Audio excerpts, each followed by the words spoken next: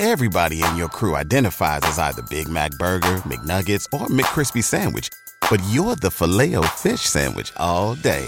That crispy fish, that savory tartar sauce, that melty cheese, that pillowy bun. Yeah, you get it. Every time. And if you love the Filet-O-Fish, right now you can catch two of the classics you love for just $6. Limited time only. Price and participation may vary. Cannot be combined with any other offer. Single item at regular price. Ba-da-ba-ba-ba. Games are so much more than, well, games. They're complex, engaging, exciting artifacts that play a significant role in society, education, and beyond. That's why we founded Board Game Academics earlier this year. As a group of tabletop gamers and academic professionals, our mission is to combine research and gaming in novel ways that benefit academia and the tabletop industry. We're doing this by focusing on the historical, cultural, and systemic exploration of games as they relate to complex themes like race, gender, nationality, ability, sexuality, and class. To present and celebrate the work of the researchers who have submitted their papers to Board Game Academics, we are holding an inaugural conference on August 2nd. If you're attending Gen Con Trade Day, join us at 2 p.m. on August 2nd. If you're not, registration is now open for the virtual conference taking place on the same day. Register today and discover the exciting, creative, and thoughtful approaches to gaming that are encouraging meaningful discourse between researchers, teachers, and gamers. Use the discount code PODCAST on our website, boardgameacademics.com, when registering to receive the student rate. Again, that discount code is PODCAST, www.boardgameacademics.com. We look forward to seeing you there.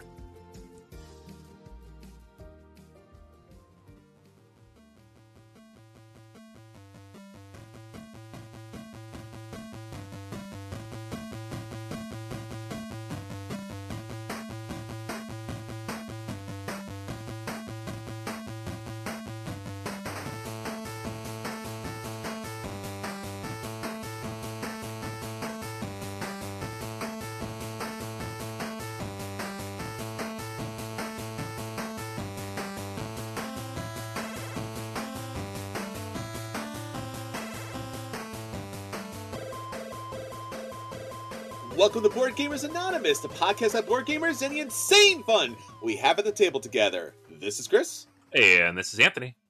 And this is episode 429, the 20 most anticipated summer and fall games. We'd like to thank all our Patreon backers for helping us bring you a brand new episode, but especially our new Patreon backer, Adam. Adam, thanks so much, my friend. You rock. All right, my friends, we are back, and we are super excited about the second half of 2023. At the beginning of the year, we told you what we were looking forward to, and now that it's halftime, we're taking a look at this upcoming summer because, of course, convention season, and then, of course, the big fall and Christmas season coming up. So we got 20 of the most anticipated games that will be hitting the convention circuit, hitting the table hopefully pretty soon, and, you know, all the fun things that are happening for the next half of the year. Yeah, no, it's going to be awesome. So, like, at the beginning of the year, it's very scattershot. It's like, here's stuff coming from Kickstarters and GameFound, and maybe it's been announced, and maybe it's rumored, and who knows, right? There's a bunch of games that end up on that list, and, like, it's a lot of who knows. And every year we get to the end of the year, and we look back at the list from the year before, and, like, half those games never came out. And a third of them weren't very good. So we get to the middle of the year, and we get to be a little more excited about things that we know are coming. Nice. We've had a lot of big releases already in the first half of the year, so it's kind of exciting to see how many games are scheduled to be coming out at Origins and Gen Con. The list doesn't reflect a ton of stuff rumored for Essen yet, and honestly, we don't get those games until next year anyways, usually, so those tend to be 2024 games for us. So this is a lot of heavily focused on the summer, early fall, with a couple of later exceptions. But these are 20 games that we're looking forward to that we should be able to play in the next 3 to 6 months. Yeah, there's a lot of great stuff happening, and especially if you are thinking, or if you're going to one of the upcoming conventions, Origins is happening this week, Gen Con is coming up, Essen a little bit later. These are the games that you should be building your schedule around when you're going to those conventions. Or when they hit the stores, whether it's online or local, because you should be ordering these in advance because summer is the biggest game time of the year. So we'll be talking about that in our feature review. So stick with us. A lot of fun coming up there. Anthony, I guess we should mention a couple of things that are going on with BGA. Yeah, no, we're moving, we're shaking. It's summertime. We're always doing stuff here. We mentioned this last week. I think we formally announced it. I mean, I say formally announced, but we've been saying this for months that we're doing this. We're going to be at Gen Con. We're going to be at Gen Con in 6 weeks now, which is crazy. So much planning left to do. But we're going to be there just in our capacity as Board Gamers Anonymous. So if you're going to be there, we might see you. We'll be walking around the convention floor. But on Wednesday at Trade Day, we're also going to be presenting the first annual conference for board game academics. So if you're at Gen Con and you have a Trade Day pass, stop by and see us at 2 o'clock at the JW Marriott. If you're not at Gen Con at all, and I mentioned all this at the ad at the beginning, but if you skipped it, I'm doing it again now. If you're not going at all, we're having a virtual conference, which will involve a lot of activities on Discord, several presenters who are joining us virtually. You get access to recordings of everything. So you can participate either way, whether you're there live, whether you're going to not coming to Gen Con at all, whether you're somewhere in between and just don't want to come to Gen Con a day early. We got you covered. So we're very excited.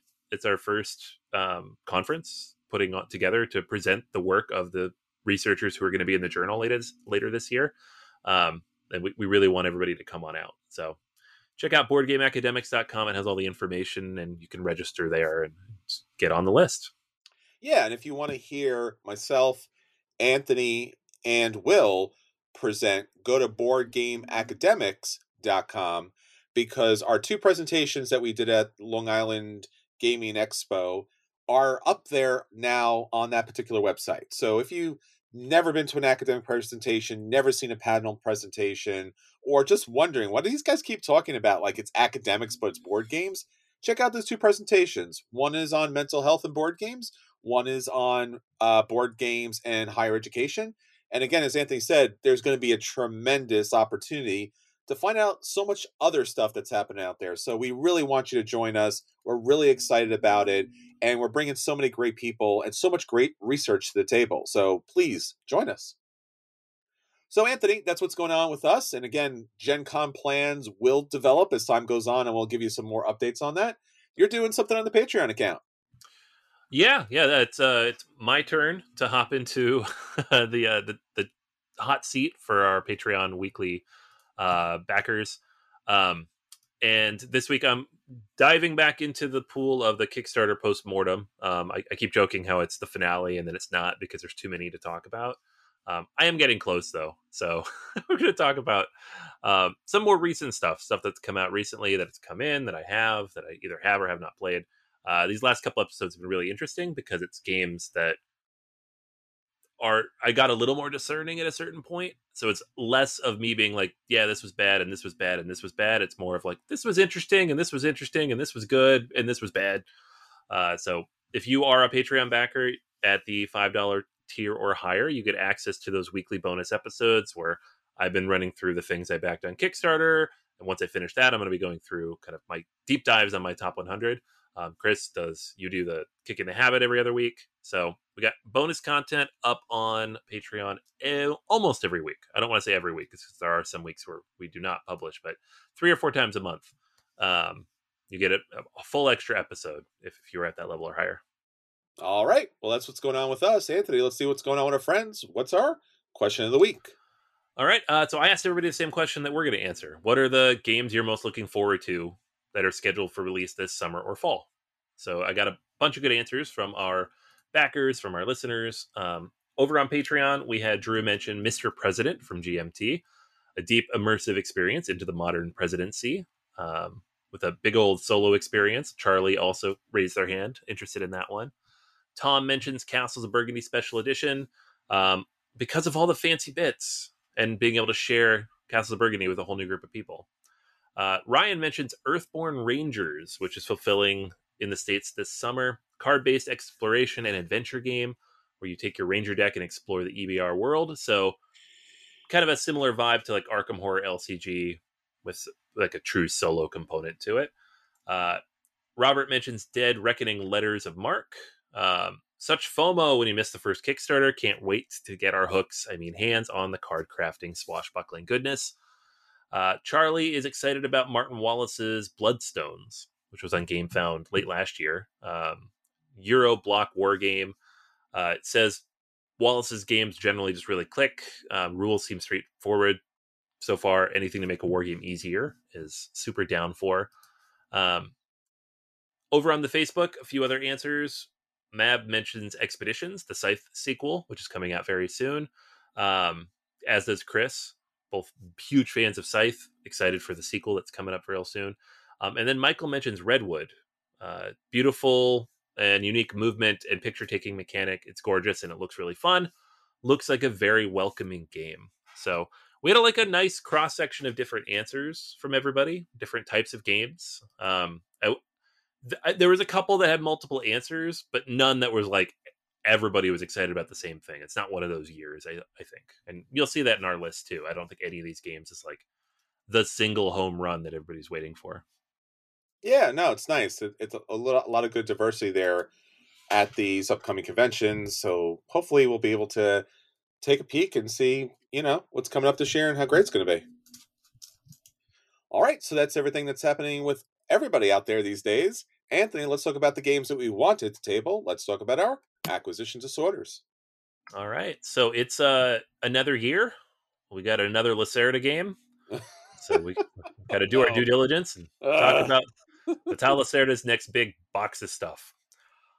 So this one is Inventions, Evolution of Ideas. It's on Kickstarter now. And it's, of course, designed by Vital Lacerda. It's being published by Eagle Griffin. It's a big, giant box. It costs like $150. And it's artwork by Ian O'Toole. So if that all sounds familiar, it's because it is. They've been doing this more or less annually for about 8 years now. And I've backed everything since Lisboa.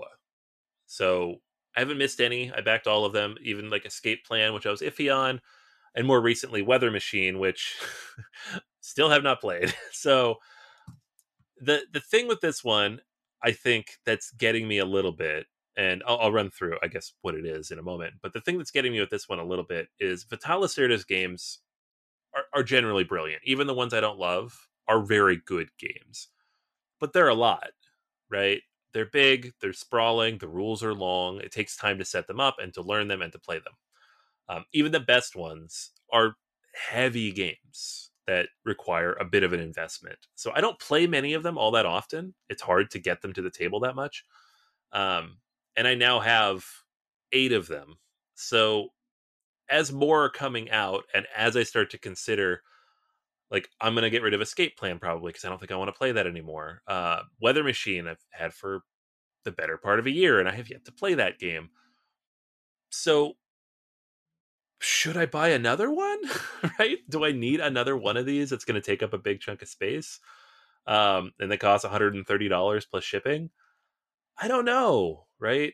And that's got nothing to do with the mechanics, because mechanically, I trust Vital Lacerda. I'm sure this is a good game. I just don't know if I need it. Now, the game itself, the reason why it's still on my acquisition disorder, and I have it bookmarked on Kickstarter and might still back it anyways.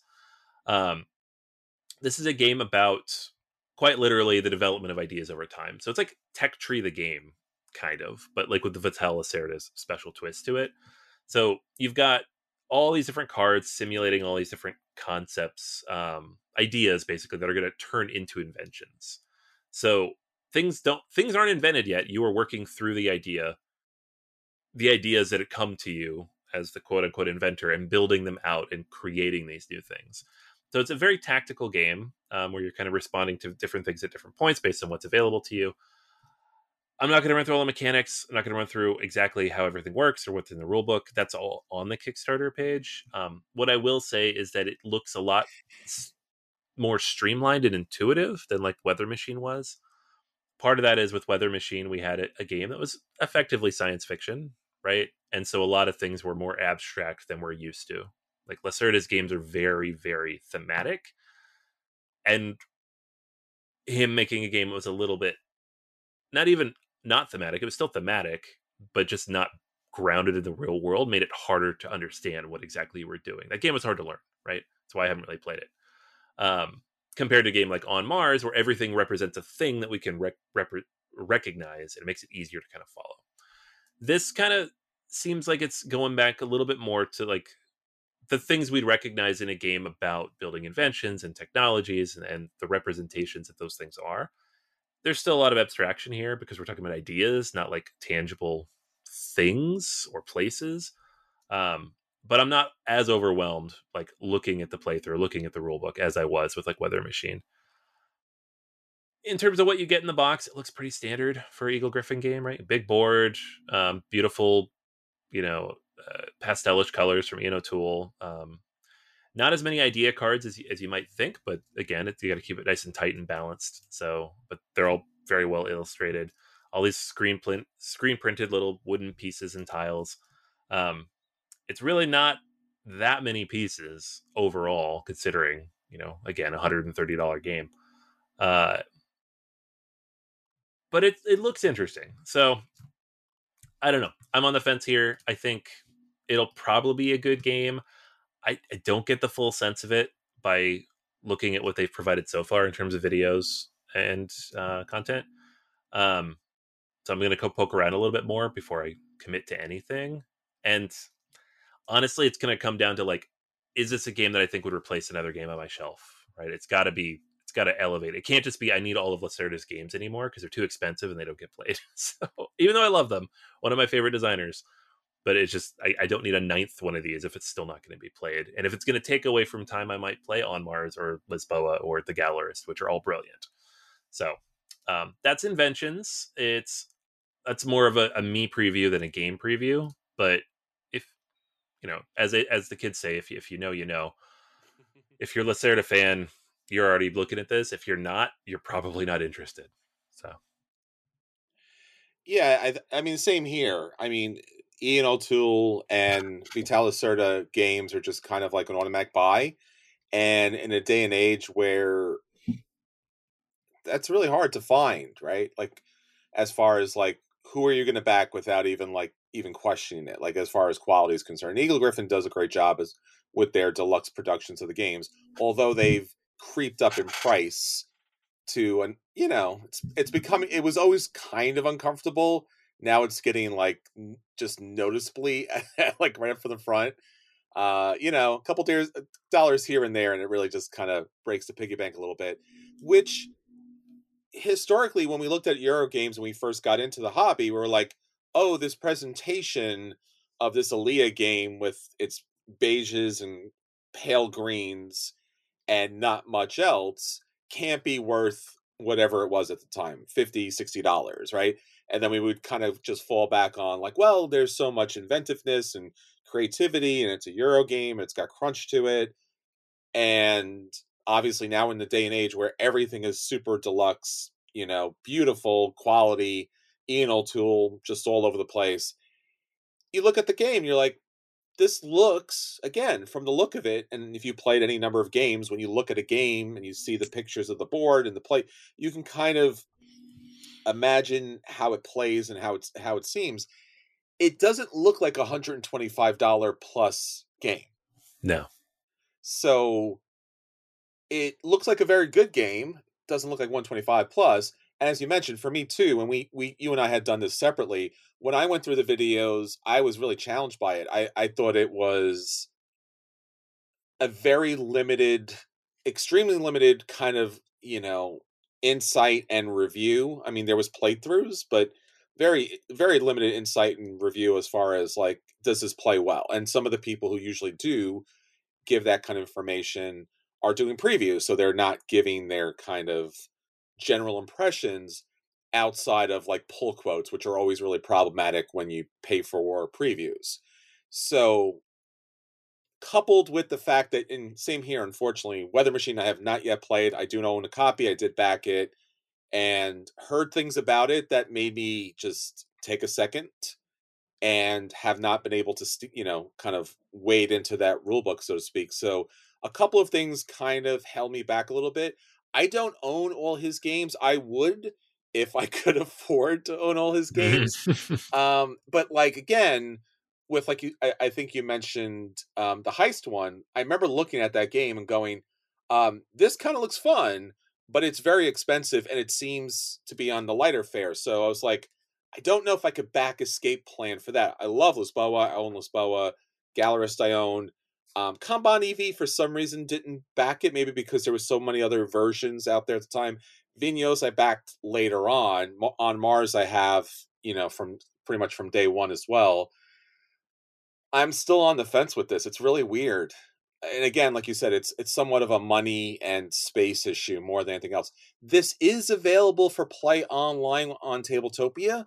So, Anthony, maybe you and I need to play this first online and see if that works. Although I'm not the biggest fan of Tabletopia, but it is what it is. It's there. Yeah. So maybe a round or two, just to get us up. Yeah, I think so. And again, it doesn't, as you mentioned before too, like when it doesn't have, when the game is more of the abstracted side, it is a little more difficult to read through and understand and play it out and stuff like that. If it's more just thematically true to our everyday life experience, like Kanban EV, for example, or Lisboa, and that's again what Vital Lacerda does traditionally so well, is his games are thematic, by which it makes sense what follows next. So when you get to more of the abstract side and it doesn't follow because there's some sort of abstracted kind of thought process, then it becomes a little more challenging. I want to back it. In a different world, this would be an automatic back without even a question, but maybe, again, Tabletopia. So thanks for Eagle Griffin to putting that out there so we can get a chance to play it.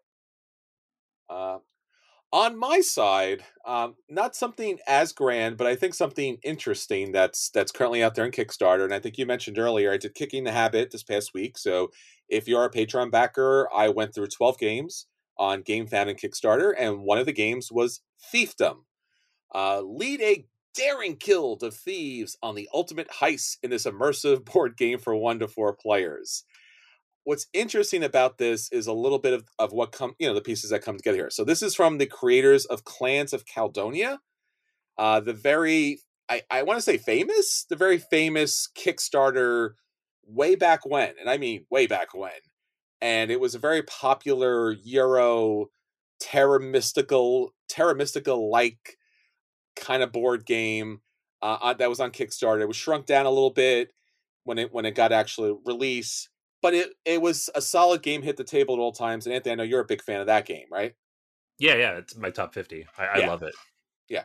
So you've played that a lot. So I was like, oh, cool. So this is coming from a really good designer here. And then you add into this, really, and again, what usually tracks your attention on Kickstarter is what kind of presentation and illustration is looking at. So this is from the artist The Miko, who I guess is best known for the North Sea and West Kingdom games. It's that very cartoony medieval life looking artwork.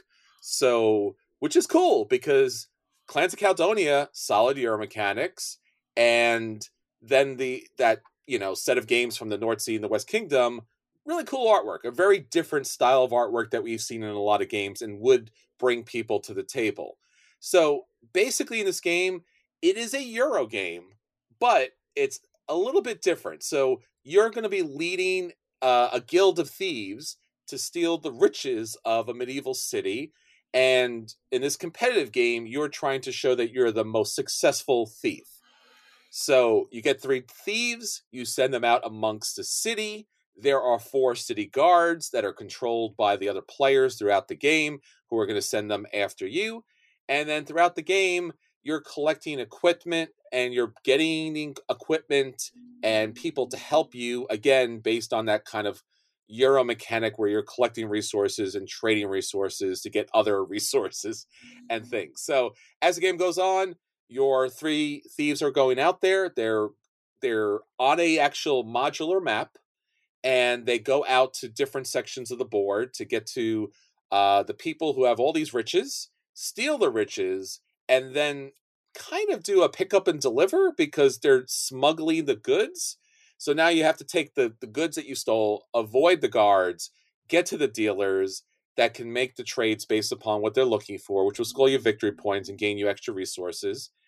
And then, of course, as long as you can avoid the guards that the other players are commanding, you're going to be, the master guild of thieves and get all the victory points. And again, since the map is modular, you can kind of flip it and rearrange it in every gameplay. There's a lot of cards. There's a lot of equipment to play through. It looks like to be a very nice production of a game and a very different type of game. Again, maybe oddly enough, this reminds me most of Vitalo Serta's Escape Plan, which has Euro elements and yet pick up and deliver situation. There was an early bird, which unfortunately are all gone now at this point, but you can still pick the game up for about $32 US, and that's not too bad. Again, shipping is always the problem, so again, depending on where you live, you're going to get hit. Some places worse or better than others, but a fairly inexpensive game, and from a very good pedigree and a very good artist. Yeah, this is the other big game right now that's on my saved list. I'll probably go in on this, if nothing else, because it is only $32. Yeah. And on this one specifically might be part of the reason why that Lacerda game is so hard to pull the trigger on. Yeah. It's $129 plus shipping. It's going to be $150 to get it shipped. This is $32 plus shipping. And the shipping's a bit high. It's like almost $20, I think. But even then, it's still $50, and there's a lot in the box. And knowing Clans of Caledonia, a game I've played like 100-something times, I'm like, it's a pretty good designer. It seems good. They paid a lot for artwork. That looks good. It's not like there's no components in the box here. There's a lot of materials here. And like you said, it looks like a more robust type of take on Escape Plan, right? The thieving and pick up and deliver components within a euro, and that game just never quite felt complete in that way. This looks like more. So it's not my favorite genre anyways, but I'm on the fence here. I probably will go in on this one. Yeah, this game is also available on Tabletop Simulator, so if you want a chance to play it, this might be the easier play on Tabletop Simulator, because again, this may be my bias, but Tabletopia and Tabletop Simulator are challenging for me to play, to move everything on the board and stuff like that. I like when everything's locked in and the game rules are there. But nonetheless, it is up and available, and I love that idea, so you can get a chance to check it out. And like you said, it's weird. It's weird how, again, Vitalo Serta deserves all the money in the world. Ian O'Toole deserves all the money in the world. All of those things. It's just, it's hard. It's hard to drop in an extra $100 these days. Yeah. Yeah. So, I mean, again, Karma Games, thank you for producing a game on Kickstarter that is, reasonable. I mean, they could have easily charged $60 for this game, and I would have been like, yeah, that makes sense. So that's what everything costs. That is what everything costs. So you got about 10 days to go on this campaign. If you're interested in checking out, that's Thiefdom. It's up on Kickstarter. Hey everybody, we are super pleased to announce our new sponsor, Marvel Strike Force. Marvel Strike Force is a mobile squad RPG that allows you to battle with your favorite team of superheroes and supervillains in a fight to save the universe against threats like Doctor Doom and Apocalypse. The goal? Power up your favorite characters to complete missions, unlock gear and other resources, and beat other players in PvP modes such as Alliance War and Real-Time Arena. And the best part? Marvel Strike Force just reached its 6-year anniversary, which means free stuff when you sign up via our unique link in the description. The anniversary consists of weekly events and bonuses. Just complete each event, and you'll receive special awards and skins. Make sure to log in each day and every week to take advantage of all the new characters that are being released specifically for this event. This will be Marvel Strike Force's most generous event to date, so don't miss out. If we have received a unique promo code for every new user, please follow our link in the description and use the promo code MAXPOOL, MAXPOOL. Again, anybody uses that code, it is unique for all new users. Check it out. Once again, thank you so much to Marvel Strike Force for sponsoring this episode. Everybody in your crew identifies as either Big Mac Burger, McNuggets, or McCrispy Sandwich. But you're the Filet-O-Fish Sandwich all day. That crispy fish, that savory tartar sauce, that melty cheese, that pillowy bun. Yeah, you get it. Every time. And if you love the Filet-O-Fish, right now you can catch 2 of the classics you love for just $6. Limited time only. Price and participation may vary. Cannot be combined with any other offer. Single item at regular price. Ba-da-ba-ba-ba. All right, Anthony, that's the games that we want hit the table. Let's talk about the games that did hit the table. We'll let people know if those games are a buy and they should run out and buy those games, no matter what they cost. If those games are the play and they should sit down and play them. If those games are the dodge and they should avoid them. Or, in fact, those games are the dreaded burn and avoid them. So, Anthony, what did you play this week? All right. So you and I got a chance to get together. My birthday was this last weekend, so you came down and we hung out at couple game stores in Philly on South Street. And I got a chance to play a couple games that you've already talked about. So this is not like no like spicy hot new reviews here. But I know a lot of people like it when we go back and talk about some older games and new perspectives. So the first game that I got a chance to play was Star Wars: The Deck Building Game, which is still new. It's just you've already talked about it. So I did. We have discussed this a little bit. It's designed by Caleb Grace, Fantasy Flight Games. So this is like the weird new game from Fantasy Flight because they don't release many new games anymore. And Caleb worked on Marvel Champions, worked on Lord of the Rings LCG. So kind of taking those LCG mechanics and a very liberal helping of Star Realms and giving us an asymmetrical Star Wars deck building game. And that's exactly what it is. Like if that's all you knew, then you would understand 95% of the game. It's Star Realms plus the asymmetry of an LCG. Here you go. But I really liked it. I thought it worked really well doing that. The push-pull mechanic between the Empire and the Rebellion is always fun if implemented effectively, and I think this game does that, where there's a good balance between what each side can do and how they do it. The shared deck mechanic, that's always a challenge with games like Star Realms, because you're pulling stuff from the same deck into the same market, and both sides are trying to get certain things to match their sets, and sometimes the market doesn't really reflect what you want. This game has a mechanic to deal with that, and I know later versions of Star Realms does as well, but the original didn't really. Whereas if you're the Rebellion side, you can sabotage those Empire cards and get them out of the row, and then your opponent can't get them. And if you're the Empire side, you can bounty hunt the Rebellion cards out of the row, and you get a bonus for doing so. It gives you something else to do with that extra attack that you often get in any attack-based deck building game. But it also helps you kind of manage the push-pull between you and your opponent. I really, really like that mechanic. I think all deck building games should have that, right? all card games with a market should have that. Dune Imperium should have that somehow. Figure it out. Give me a bonus for getting stuff out of the market. But like I have to use an action to do it. Give me something for doing that. Not as good as if I did something else, but it is still an option for me to do, and it hurts other people. Love it. The card balance is great. The card artwork is fantastic. There's some reused artwork here from all of the other Star Wars stuff out of Fantasy Flight. That's fine because they do a good job. And everything felt very thematic. Like I don't really have much more to add beyond what you said. This is a buy because it's honestly the major issue with it is that they're charging like $35-$40 for it. And the box is about 80% too big with this giant insert that doesn't need to be there. And if they would just come out and say, hey, we're going to release 4 more expansions, I would be fine with that. But so far it's like you can get Star Realms in like a tiny little deck box for $20. This is almost double the price for the same amount of cards. So they slap the IP on there. But the game's fun. And I love that the asymmetry is there in a way that like Star Realms doesn't necessarily have until you get to the later stuff. So Star Wars deck building game is fun. And so I'm glad I got a chance to play it finally. Yeah, it's still a buy for me after playing it a couple times. Both sides play very well.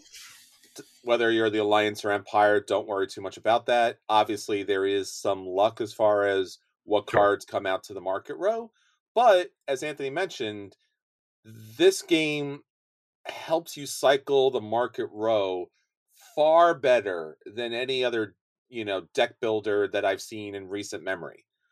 And that has been the undoing of a lot of games, Dune Imperium, right? Especially where you need certain cards, and certain cards are benefiting you, and you can't get certain cards because the market row is kind of locked up. So, and again, when the game is about deck building and you can't get those cards, it's a nightmare.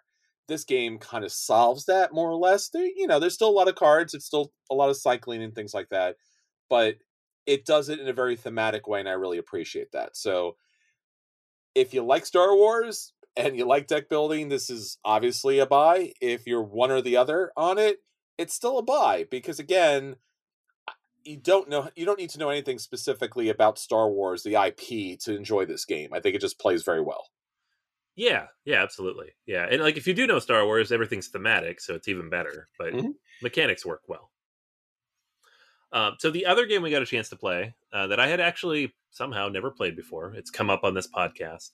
And Chris, you've gone through this game and given the rules and discussion for it like 11 times, probably in the last year. There's a lot of expansions to it and a lot of versions of it out there. Yeah. So this is Small World.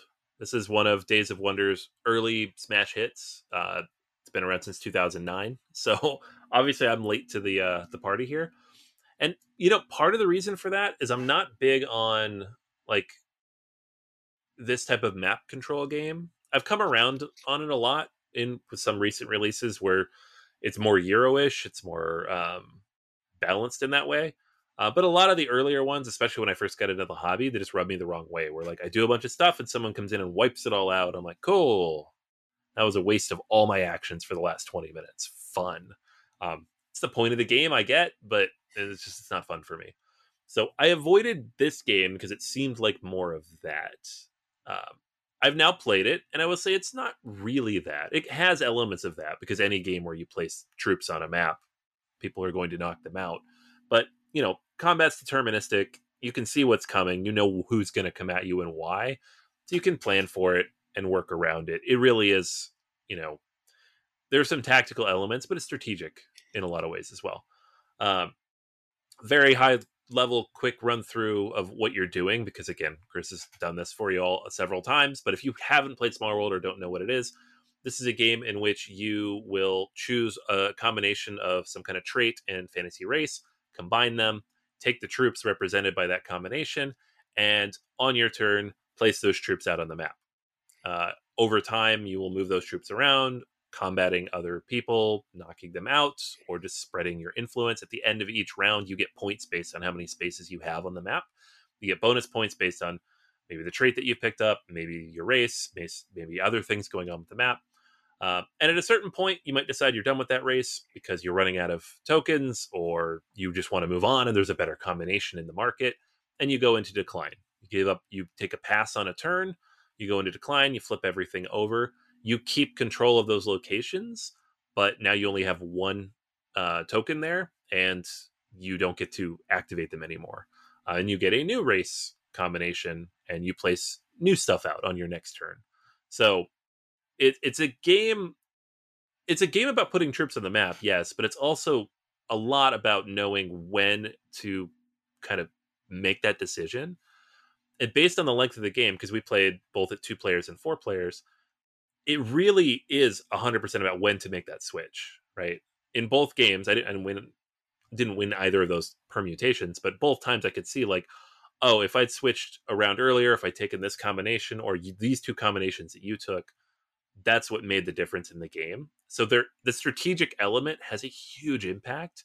There are tactical decisions you're going to make, like, I'm going to go this direction versus this direction, or he's attacking you there, so I'm going to attack him there. Just that's normal troops on a map stuff. But the big thing is not waiting too long to go into decline, I think. And I have a bad habit of that in this type of game, where I wait just a little bit longer than I should to hold position, to hold locations, or, oh, nobody's messing with me, I can get away with another round. But because the game forces you to basically pass for a round when you go into decline, you almost need to do it a little bit earlier than feels comfortable most of the time, with a few exceptions.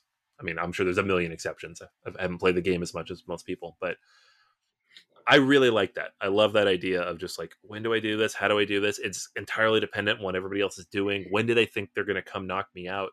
If I leave everything out for too long and then they all get wiped out, now I'm losing multiple rounds of productivity because I have nothing on the map. So that's a very cool idea to me. The base game by itself obviously doesn't have it has a lot of content, but in a 4-player game, we saw all of it and kind of started cycling through it. Obviously, this game's been out for 14 years. There's a ton of expansions. So that's not like a criticism. That's just a thing. Like, if I was reviewing this in 2009, I would say it needs expansions. In 2023, it's more like, I should get those expansions. But yeah, it's a lot of fun. I believed you, Chris, that I would like this. I always did. I guess I needed you to teach it to me. So now that I've played it, I very much enjoyed it. I'd like to try the other versions of it. I think I have the World of Warcraft version somewhere in a box in my basement. I might dig that out and see how it plays. Yeah, it has always been a buy for me since the very beginning. This is a Days of Wonder game, so back then in the day, I mean, that was a high mark of quality. I've played this with friends. I've played this with hardcore gamers. I played this with new people. In fact, when we played the 4-player game, we brought 2 new people into the game. One hardcore, kid, was crushing it throughout the whole way. And what I think it does best is it balances a lot of things you mentioned. Like, there's tactics in the game. How what you do and how you do with the troops is essential. But there's also strategic decisions that you're making throughout. And that's also essential throughout the game too, because what combinations of special races and powers you pick is essential. So you're looking at this lineup, and based on what you pick and when you pick them, it brings together, multiple rounds of game playing, and it falls into line, or you do the best you can with your tactics. So strategy matters, tactics matter. You can play one stronger than the other and still come out with the win. You can play them both brilliantly, come out with the win. And then again, the other players at the table. And I think especially with the troops on the map situation, I think one of the things that a lot of designers have gotten wrong over the years, or again, maybe it's a publisher issue or error, is they always put that one map out there. Now, sometimes that's thematically true, right? Like Game of Thrones, the board game. But 9 times out of 10, if you don't have the right player count for troops on the map game, it's not great. It's in fact bad in some cases. Like, other players benefit. And I don't care if you block out certain areas like Blood Rage, it just does not work. Because anytime when there's like a lesser player count with Blood Rage, you can kind of position yourself with that dead space to your back. And you're like, okay, this is fine. I'm fine with this. But I mean, this and Kemet, and I think our friends on our Patreon friends on our Discord were talking about this today, Matthew and Corey, that the essential quality of troops on the map is the troops need to fight. And if they don't fight, if they don't interact, it's a bad game. Small World has a map for every player count. So you're not trying to like weirdly kind of accommodate a certain player count. There's one for every player count. And there's multiple versions of this game. So you can find the version of this game that works best for you, more serious, more family friendly, and then an endless number of expansions. And I love the expansions. There's global decks, and I was talking to Anthony's ear off about all the different stuff that you can play with it. I have the Super Deluxe Edition, which again, now I'll bring it out one day, Anthony, and you and I will play it. So yeah, Small World. Love it. Still love it. Great game. Yeah. I'm glad you finally taught it to me. It was fun. All right. So that's everything that's hitting our table this week. Anthony, let's do it. Let's talk about our feature review. Our feature review this week is the 20. Yes, in fact, it's the 20 most anticipated summer and fall games for 2023. Halfway through the year, we're enjoying so many games at the table. There's so many games still yet to come. So, my friend, you have put together a fantastic list of all these 20 games. Let's take a run. Yeah, so let's do it. So, this is not everything, obviously. It's everything. It's got to be everything. Not everything. There's only 20 more games coming out this year, people. Don't listen to it. Only 20 more games. That would make our lives so much easier. Gen Con's going to be so tiny this year. A bunch of people just cancel their tickets. Like, aha, the refund date was last week. You have to go now. No, so we wanted to like narrow the list. When we do this at the beginning of the year, we often have like 50 games that we're anticipating for the year, and it's a long list, and we run through it really fast. And it's fun, but who knows, right? A lot of stuff in there could turn out to be nothing. Yeah. This is a little bit shorter. These are games we know are coming very soon. We will be able to play these by the end of the year, unless something crazy happens. Disney Lorcana. So we wanted to run. Somebody's getting sued, bro. Yeah, someone's getting sued. So we're going to run through these. We're going to talk about why we're excited very briefly and when they're coming out. And hopefully you are equally excited. So first on the list, we have Expeditions. This is the sequel to Scythe. This is coming out this month or next month, shipping directly very soon from Stonemaier. They took pre-orders a few months ago, and they printed 1 billion copies of this, apparently. So hopefully you can still find it whenever, wherever, if you haven't backed it yet. This is a card-driven take on this world. I don't even want to say formula, because it seems very different from the core formula of Scythe. But it's an engine-building game, rather than kind of the piece movement game and the mech-based map thing that you got in Scythe. Hard to say yet if this is going to be good. I'm sure it'll be good, but whether it's going to like live up to Scythe levels of excitement, but people are super psyched for it. I'm very interested to play it. I plan to track it down at Gen Con and give it a go, just to see kind of how they mix this formula up. Yeah, is this going to be Scythe the card game? Or is this one of those situations where it's like the founders of Gloomhaven? Yeah, scary stuff. Yeah. I mean, either of those would be disappointing. Scythe the card game is fine, but $70 for Scythe the card game? I don't know. After that, we got the Castles of Burgundy Special Edition. Normally, I wouldn't put it like a special edition version on here, but this is such a big, ridiculous production, and tens of thousands of people backed it. So it's highly anticipated. Many of our listeners mentioned it when I asked this question. So it is Castles of Burgundy, but we've got redesigned art, new layout, new materials, a couple of expansions, but a bunch of extra stuff thrown in there. It's a big blowout version of this game. And it is currently getting ready to go on boats. So it should be arriving September, October here in the States.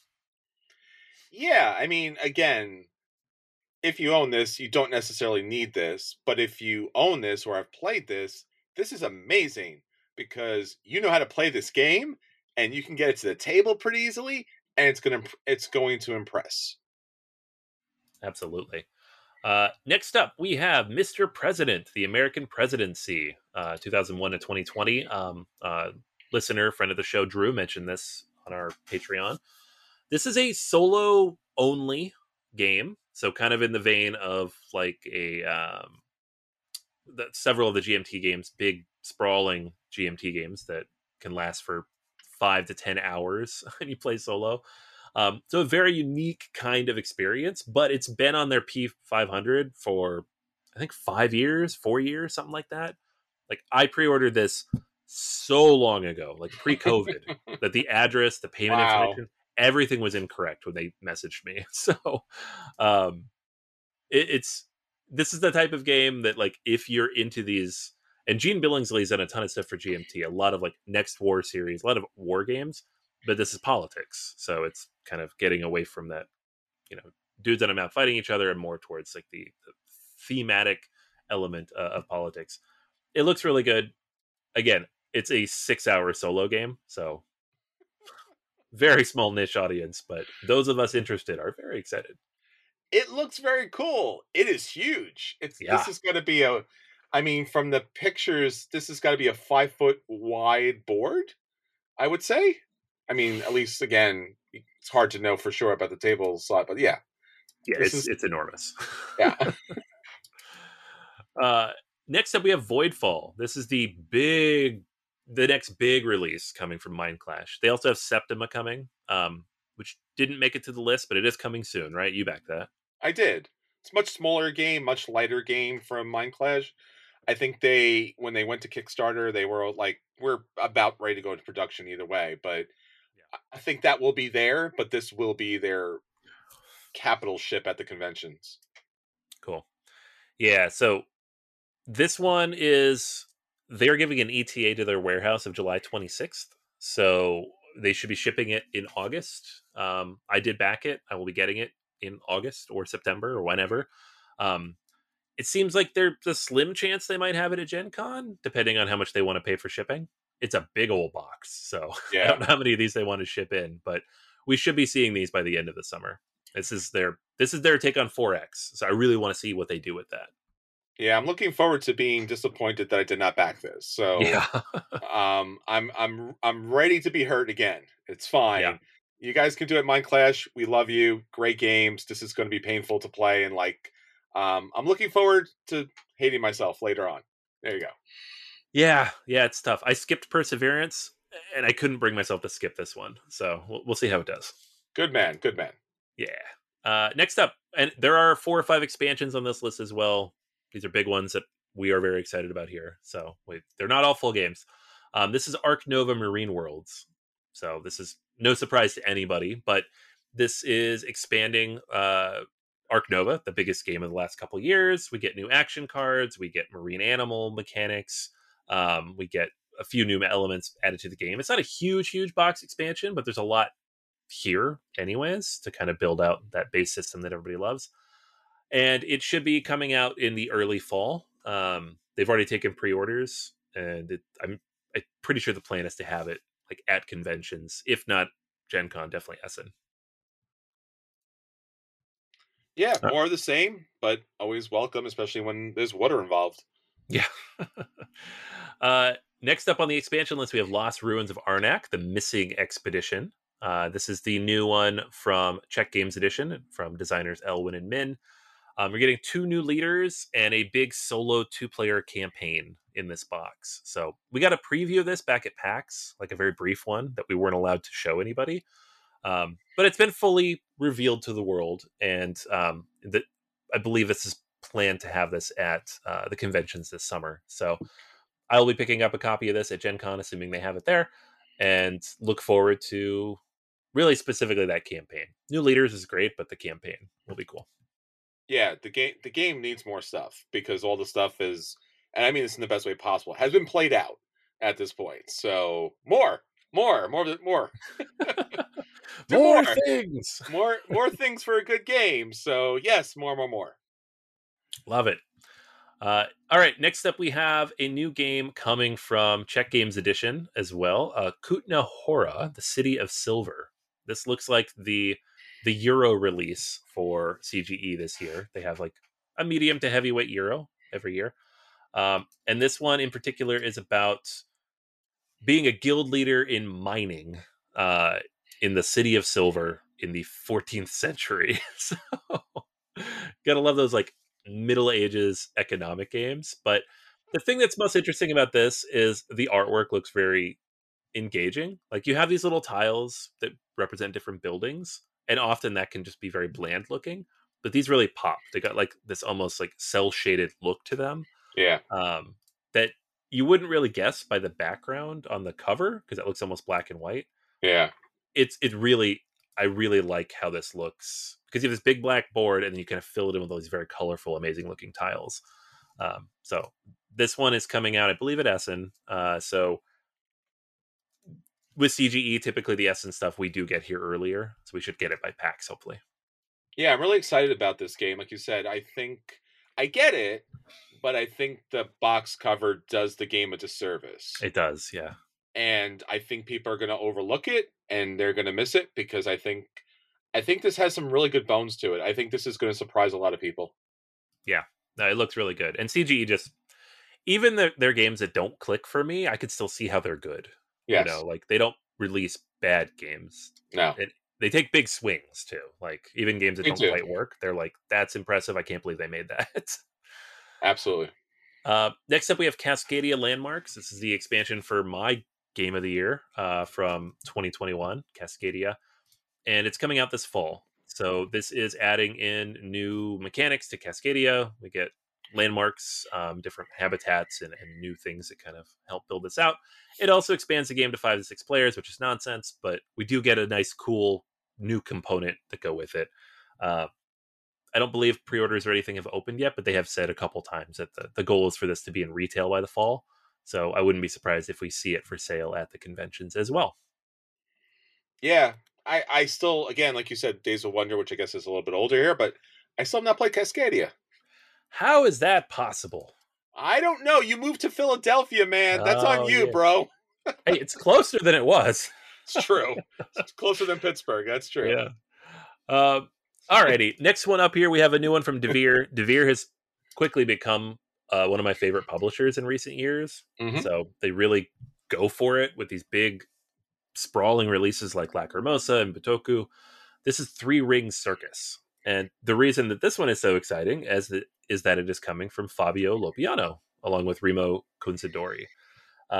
This is a game about the circus and all the things that go with that, right? So you are building your own little circus and you're trying to get the attention of P.T. Barnum.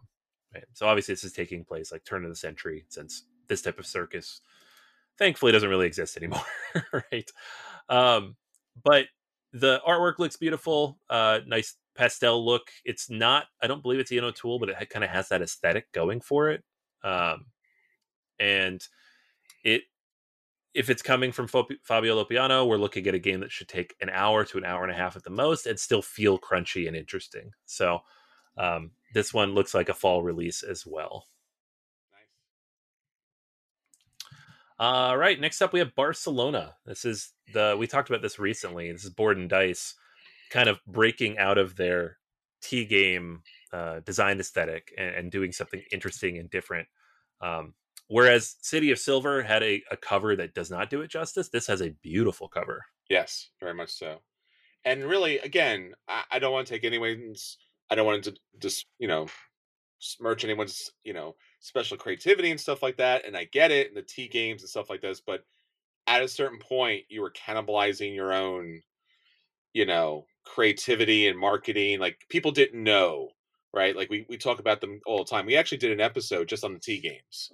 Yeah. So we have all the love for the T games in this world. I really am thrilled that they went outside of that, and it's colorful, it's bright, the components look great. It's such a departure from so many of their games, maybe outside of Teotihuacan, which is kind of similar to this as far as presentation's concerned.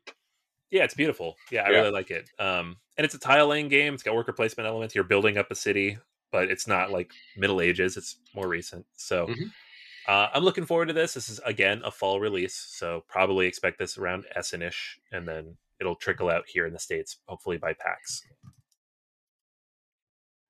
Age of Innovation. This is the Terra Mystica kind of, I don't quite want to say steampunk, but it's definitely like a jump forward.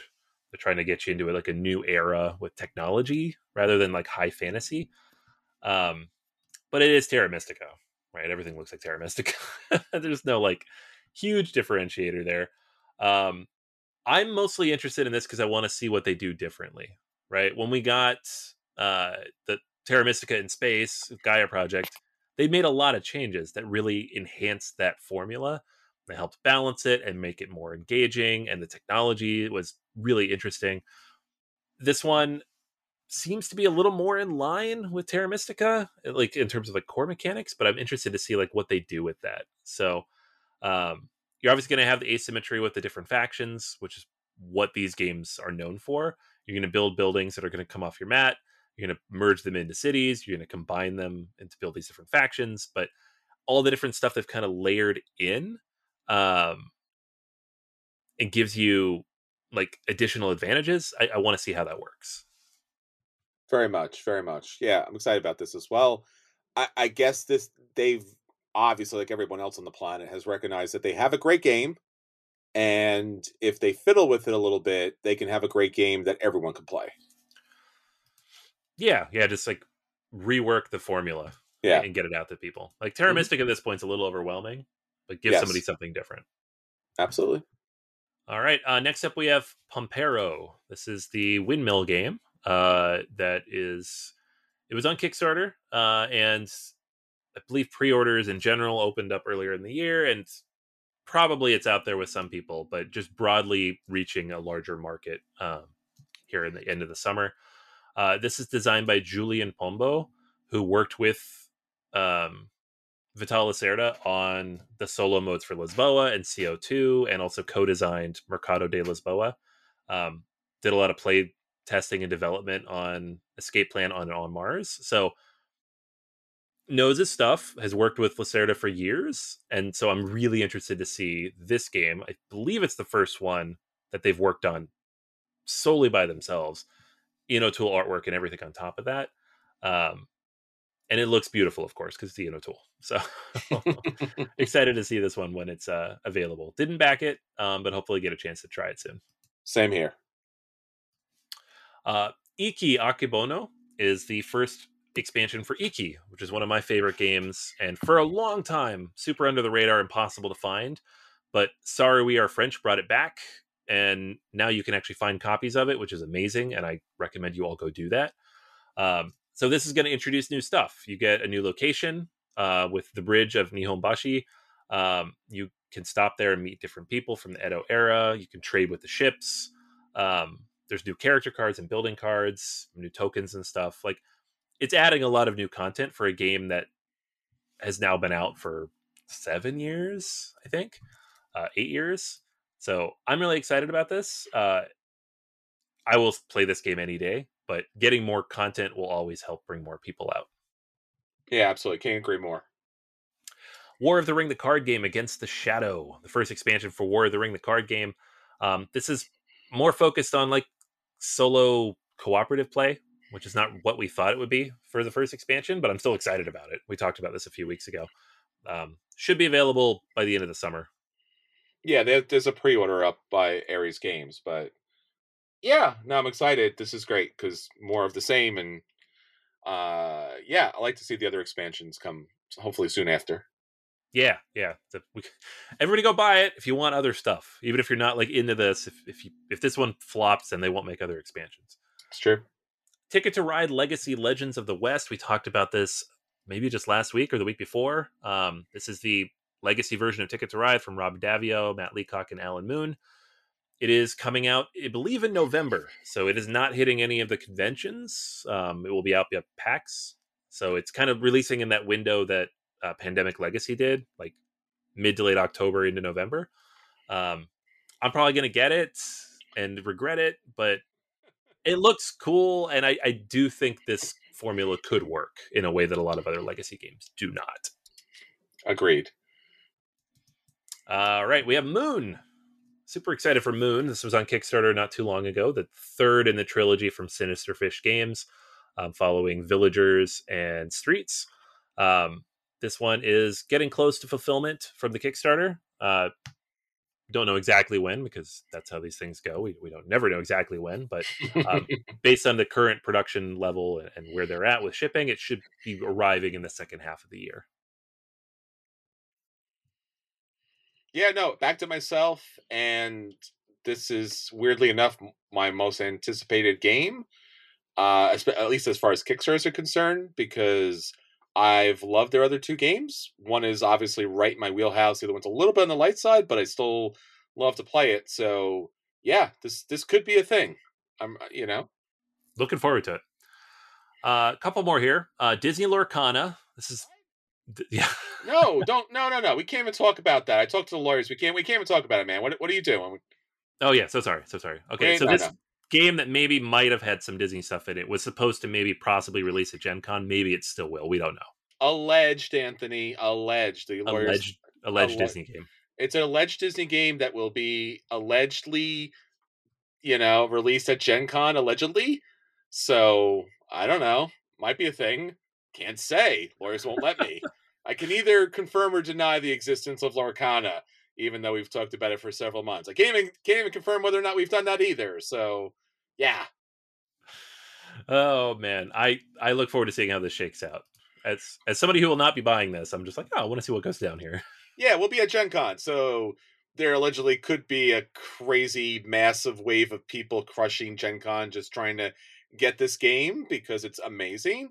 And or all the Disney adults out there that were like, oh, there's a Disney game out there? Just like how Wingspan kind of blew up a whole separate audience. Mm-hmm. Or I don't know. Maybe it's one of those weird things where like it gets stopped and there's like 3 copies at the table that they forgot to like tuck away, and then like, yeah. And then people are selling on eBay for like $2.4 million. And yeah, things could happen. Yeah. Could be a thing. Yeah. It very well could. I expect it to be crazy. We'll come back to you after Gen Con with what happened there. Allegedly, we will. We can't Allegedly. we can't say whether or not we will be back with more information about this. We will be at Gen Con, allegedly. All right. Yeah, we might fall in a hole in Indianapolis. Have you seen Indianapolis? Come on, be nice. Takedo Duo is a game that already released, I believe, in France, but is coming out here in the States in August at Gen Con. It's launching. So it's a 2-player version of Takedo. Love Takedo. Beautiful game. Give me a 2-player version of it to play with a partner or with a child. Sounds great. Smaller board, more streamlined mechanics. Antoine Bauza knows how to make a 2-player game out of a multiplayer game. Has done so before to great effect. So looking forward to this one. Yeah, I'm really excited about this. This is a guaranteed pickup day one. The only thing I will say is the description that they put up here for this game is choose where to walk to see the best things. Like, I think you're underselling the game, my friend. To be fair, that is exactly what the game is. It is actually, in fact, what the game is. Yeah, I agree. That's a fantastic description. All right, so let's leave off with one more here that it's another Disney game that I don't think has any legal action associated with it. This is Disney Animated. This is coming from Prospero Hall and Funko Games. And I know this is one you were talking about as being excited about. It's like going through the process of actually animating the Disney movies, right? Yeah, I mean, Funko Games has done an outstanding job. I mean, obviously, Prospero Hall has just kind of cornered the market. We were just talking about this at the 2 game stores that we went to. Like, once upon a time, it was maybe Milton Bradley or Hasbro, and now it's Prosperous Hall just kind of owns that unique family area. And Prosperous Hall produces games that are gamer games for a family level. So that's no small task. And this one actually looks like it's an actual game, kind of like Villainous, but have not played yet. So we're going to keep it in the allegedly seems that way. Yeah. It's just a very cool idea. You're making the movies. I love that. It's fantastic. Really, really excited about this. And I think this could be their breakout hit. They've had a lot of like okay games. This could be their one that just busts out loose. All right, well, there you go. The 20 most anticipated summer and fall games for 2023. We will be talking more about these games throughout the year as the conventions come up. Next week, we will give you a full recount of everything that happened at the Origins Game Fair. And then coming up, Gen Con, we will be on the ground and we'll be talking more about some additional fun stuff that we have not mentioned yet that we'll be doing at Gen Con. So stick with us as far as that's concerned. And, hopefully you all get these games to the table. But Anthony, until next time, this is Chris. And this is Anthony. And we'll save you all a seat at the table. Take care, everyone. Bye.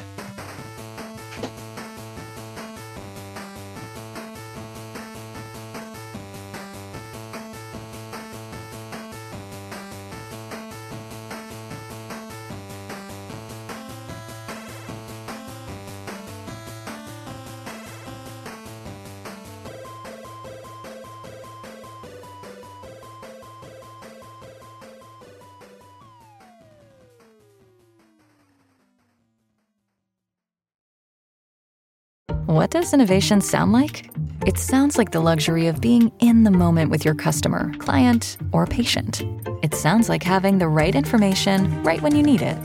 It sounds like being at your best for your customers and your business. Thanks to Hyland's intelligent content solutions that improve digital processes, innovators everywhere are able to do their thing better, whatever that thing is. Now, who doesn't like the sound of that? Hyland, for innovators everywhere. Visit hyland.com.